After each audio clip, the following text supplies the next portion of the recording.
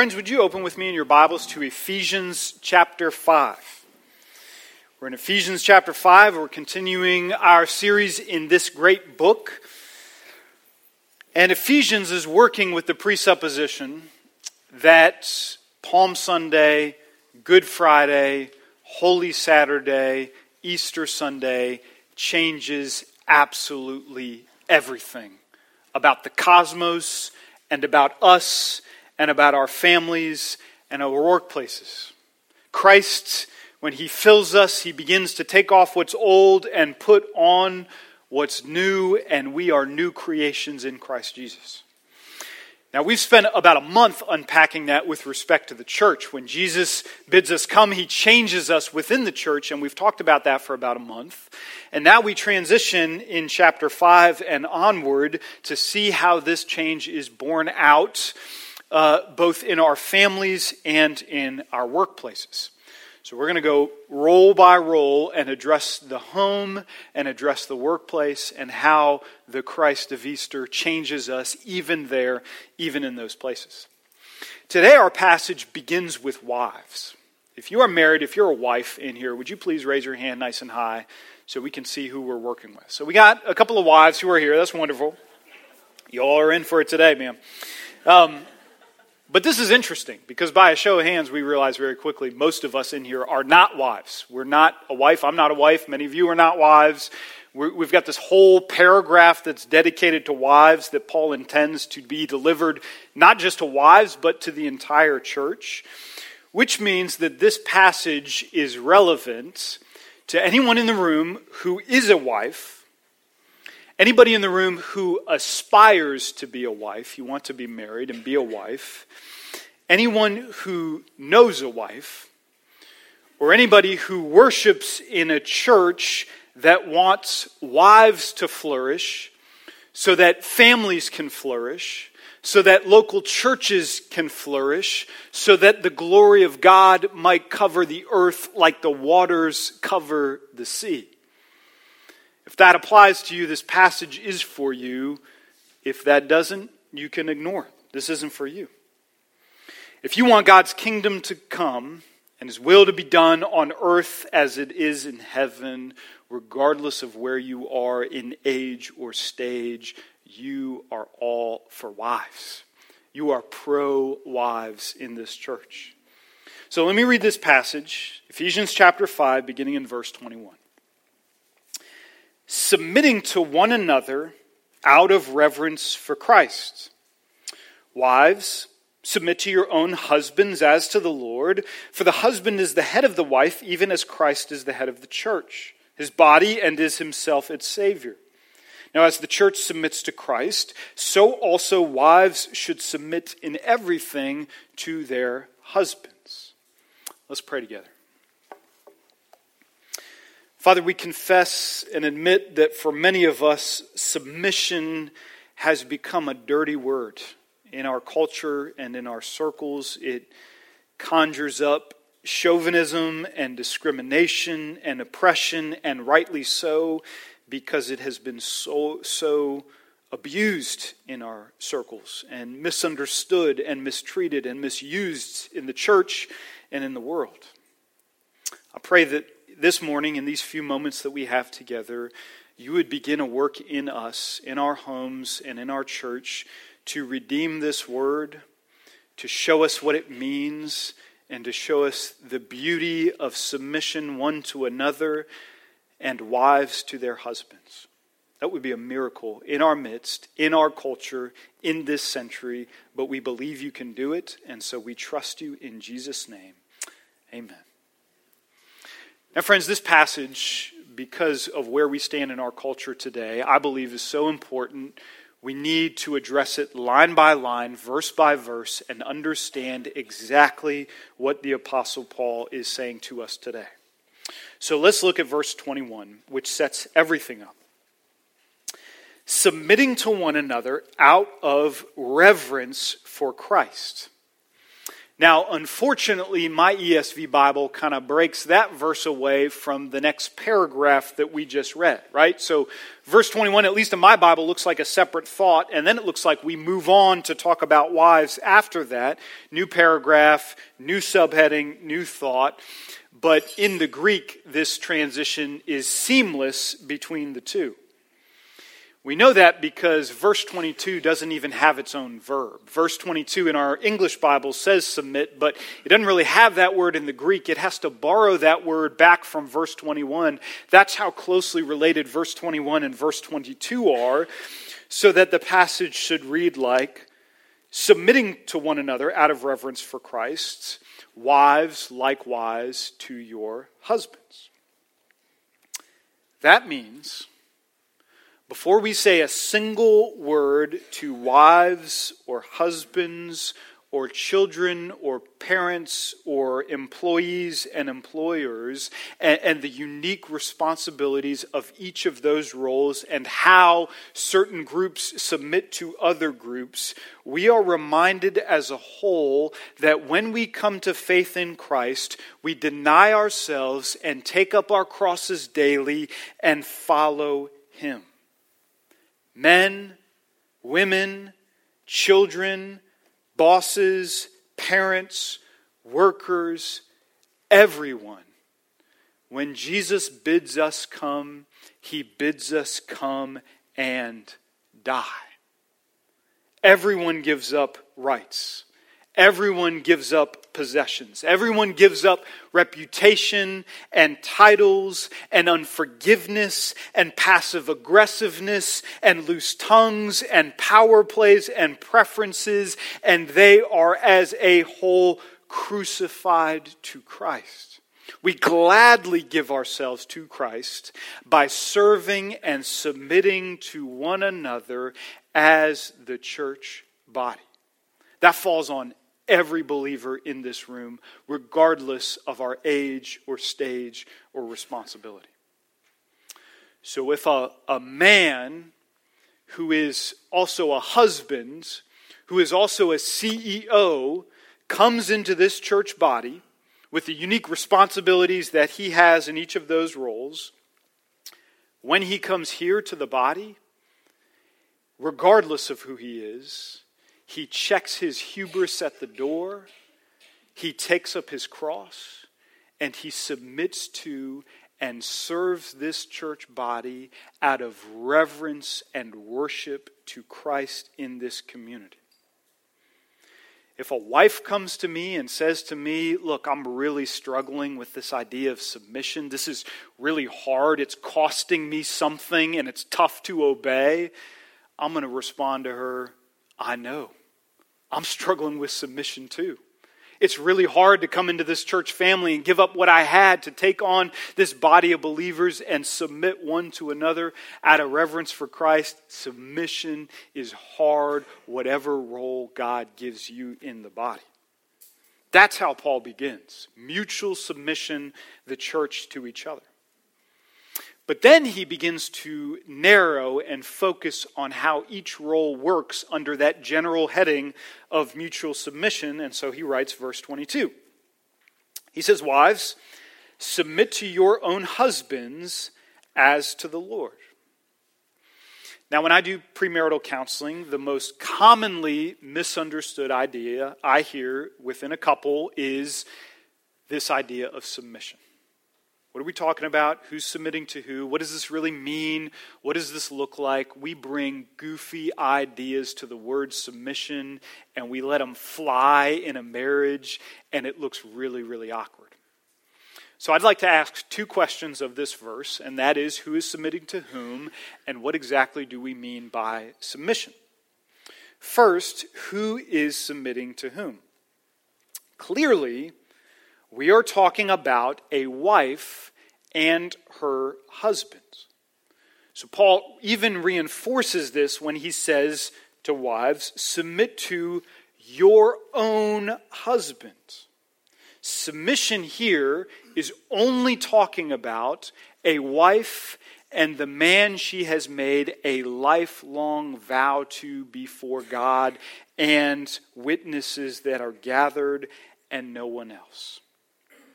So if you brought a presupposition today about women in general being inferior to men in general, or the idea that women in general as a gender should come under the submission of men in general as a gender, you're confusing Aristotle with Ephesians. Aristotle taught that. That was his idea. That's not what Paul says in this passage. If you have particular views about women in the workplace, or whether women can have the same responsibilities as men in the workplace, or should take leadership roles over men and positions in the workplace, or serve in the military, or become president, or play professional sports, whatever those presuppositions are, you got to pack them up and take them to another passage, because you're just not going to find anything for them in Ephesians chapter 5. A wife submits to her own husband. That's what's in view here. If that's what submission is referring to, then what is it? What do we mean by submission? I've got some friends of mine who do ministry and friends of mine who do work in Japan, and you realize that Japan is a very, very, very different culture than America.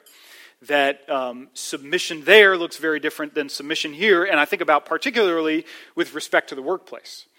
You've got situations, I've heard of scenes of friends in Japan where they'll go to a working lunch or dinner, and the CEO is handed the menu first, and he orders, and every other person under him orders the exact same thing as the CEO. Because like if you ordered something different, you would imply that he didn't make the best choice, and you've got a different one, so everybody falls in line. Chicken tenders, the whole way down the line, everybody does that. Now that's like an extreme example of submission in the workplace, but I just say it because I want us to realize all of us have heard, seen, read ideas about submission that we then package and bring into this word submission in Ephesians chapter 5, and some of it just looks really, really goofy. I will inevitably have a man in premarital counseling say something like this to me. I know I'm supposed to be the man. I know I'm the head of the household. I know I'm supposed to lead. But my wife is like really, really good with money. And I'm like really, really bad with money. Could she just like handle the finances? And then I swear I'll be better than her at everything else, and I'll lead and I'll rule well and I'll be the head of my household. But like, can I get a pass on this one area? And it's like, brother, you're in for a lifelong experience of realizing the ways in which God has gifted your wife in incredible ways, beyond your abilities. And that's why he's brought her to you, to be a lifelong partner, to build a home together. That's not what submission means. It doesn't mean being bested in every category in your home. I want to use John Stott's definition of submission, and then I want to use the next verse to unpack what he's talking about in this definition. This is Stott. He says, submission is not unthinking obedience to her husband's rule, but rather a grateful acceptance of his care. Did you catch that? It's not unthinking obedience to her husband's rules, like he's giving out commands and she's responding in the positive to everyone.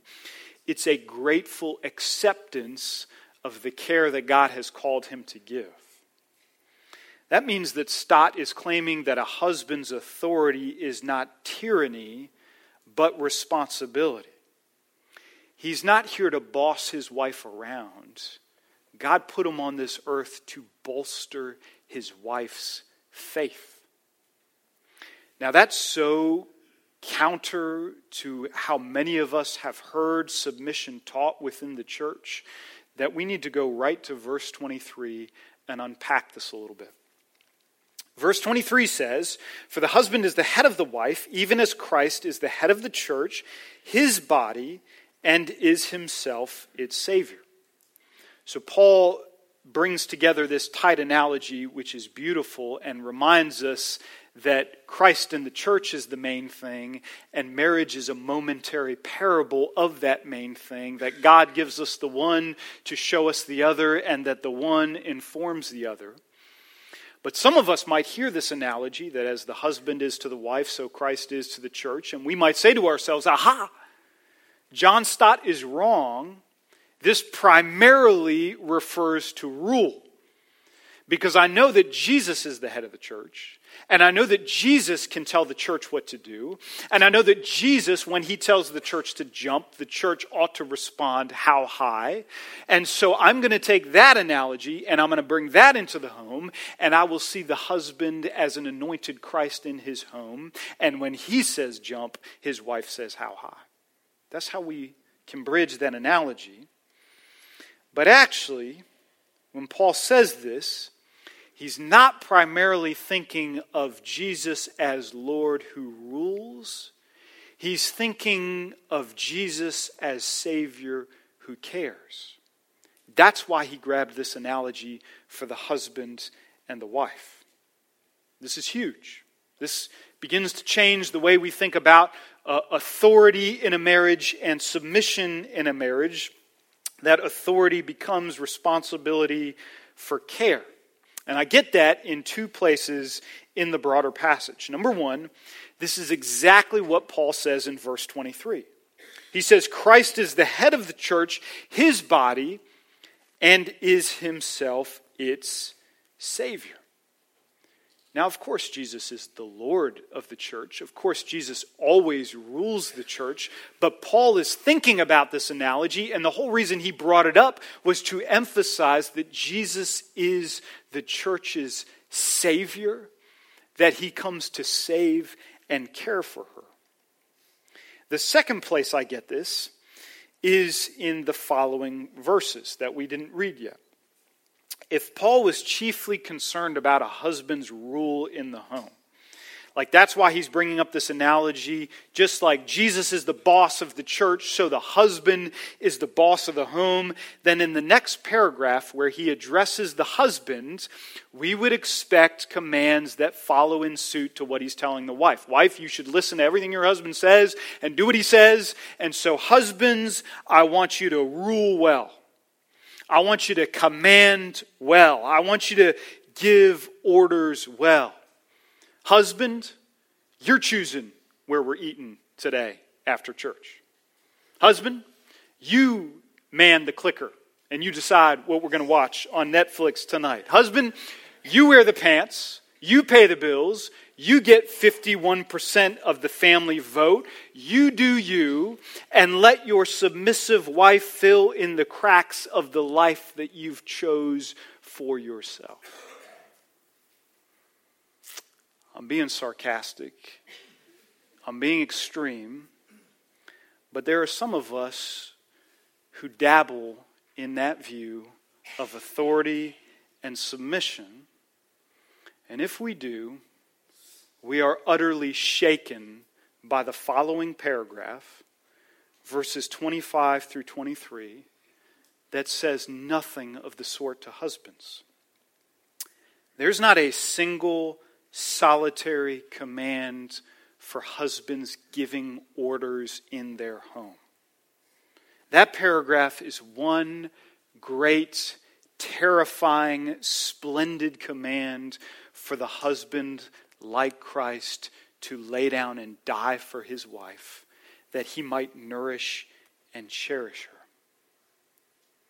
A husband's authority is to care for his wife. A wife's submission is her grateful acceptance of his care. That's a game changer in a marriage. That's a game changer even for some of us who have grown up in the church and heard or seen demonstrated other ideas of authority, perhaps as tyranny and giving orders and ruling with a tight fist in a home. If anyone here is uncomfortable with this definition of authority as care and submission as responding to care in gratitude, Like if anybody thinks that I'm being soft on complementarianism, or if I'm bending to cultural gender confusion, or if I'm abdicating the role of the husband and the wife in the home and in a marriage to liberation theology, I dare you to say that to my face. Don't say it to a neighbor. Come up to me, say it to my face, and we're going to take this outside, and we're going to deal with it like grown-ups. And by that I mean we're going to go next door to Inda and get a decaf latte and sit with our Bibles, and we're going to walk back through Ephesians 5, because you need to see what Paul is referring to when he says authority and submission. Let's bring all this together in verse 24. Now, as the church submits to Christ, so also wives should submit in everything to their husbands.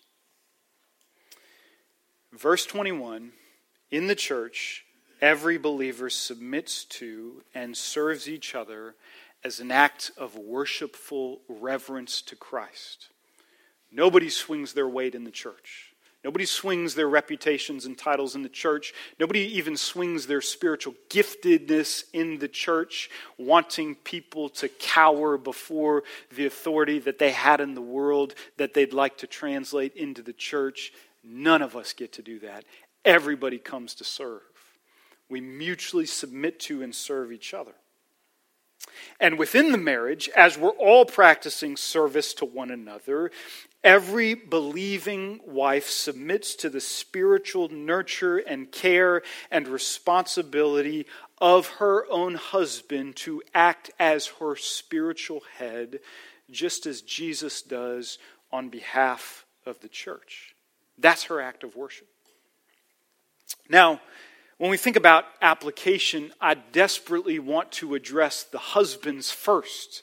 Like I want to confront husbands who have abused authority or abdicated authority. Like the spirit-filled way is too hard, and so the worldly way is to either rule with an iron fist and abuse that authority or completely check out and abdicate authority. And I'd love to confront the husbands to get them in line so that the wives are prepared to do this. But isn't it incredible in God's wisdom, He chooses to address the wife first before the husband? I would have pulled God aside and said, look, man, if you can get some husbands doing this, like if they can start doing that next paragraph and really laying down their lives and nourishing and cherishing wives, then maybe we could get some wives, especially in our day and age, maybe we could get some wives on board with this idea that they would submit to and respond in gratitude to her husband's care. I think that's the way to approach it. And God says, wives, submit to your own husbands. Not as to their giftedness in this role, not as to their obedience in this role, not as to their track record in this role, or what happened this morning on the way to church, or this weekend, or this marriage with respect to spiritual leadership. Wife, submit to your own husband as to the Lord. This is not first between you and your husband. This is first between you and your risen and reigning Lord Jesus Christ. And we're not talking about a marriage with flagrant sin. We're not talking, God forbid, about verbal or physical or spiritual abuse, adultery or desertion. We're not even talking about the situation of a wife to an unbelieving husband, which Paul addresses elsewhere. If that's your situation, please do not hesitate to speak to someone today. That's serious, and we will not stand for that. Barring that, wife, disrespecting, dishonoring, criticizing, gossiping about your husband, as much as that is celebrated in our culture, encouraged in our workplaces, enjoyed by women when they gather together to begroan the husband that they have, that's not first an issue between you and your husband. That's between you and Jesus. That is you groaning against your Savior. God is calling your husband to be your spiritual lead and shepherd. Will you let him? More than that, will you joyfully submit to his God-given role to encourage him in it day after day after day? If you don't know how to do that as a wife, I beg you, ask your husband. Husband, what does this look like? You've got this role. I don't know how you can do that in the flesh. That looks supernatural to me, to lay down and die and serve me and nourish and cherish me. How do I help you do that? What kind of wife do I become that encourages you to take the spiritual lead, that doesn't dismiss you or make you uncomfortable or reacts passive-aggressively to the ways you try to do that? How can I be the kind of wife that makes that a happy role for you to have? What a beautiful question to ask your husband. That relationship between the wife submitting to her husband actually makes me think of God's command to church members to submit to their elders. When we met last week for our new members class, we read what I think is a critical verse when we're thinking about membership, which is Hebrews 13:17. It says, "Obey your leaders and submit to them, for they are keeping watch over your souls.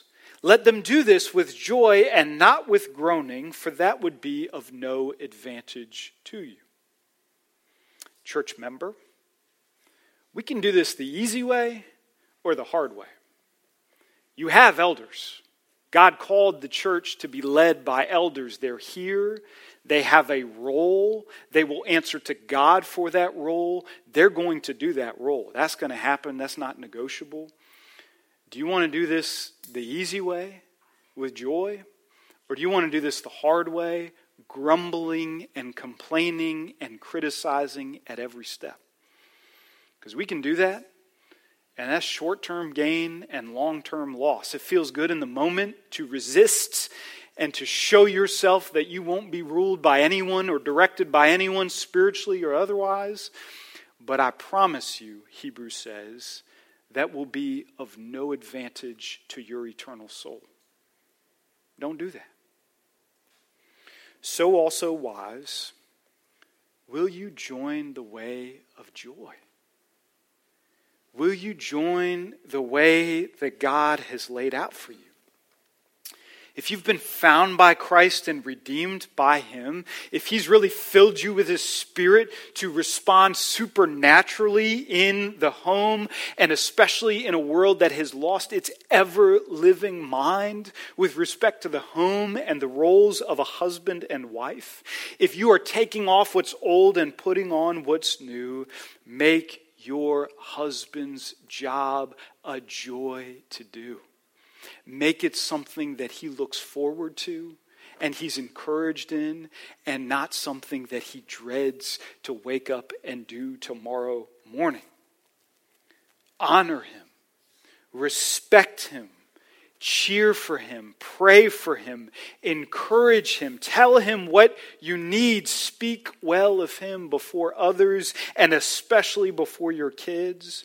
Honor and submit to your husband as he leads you further up and further in to glorious communion with Christ. Let's pray together.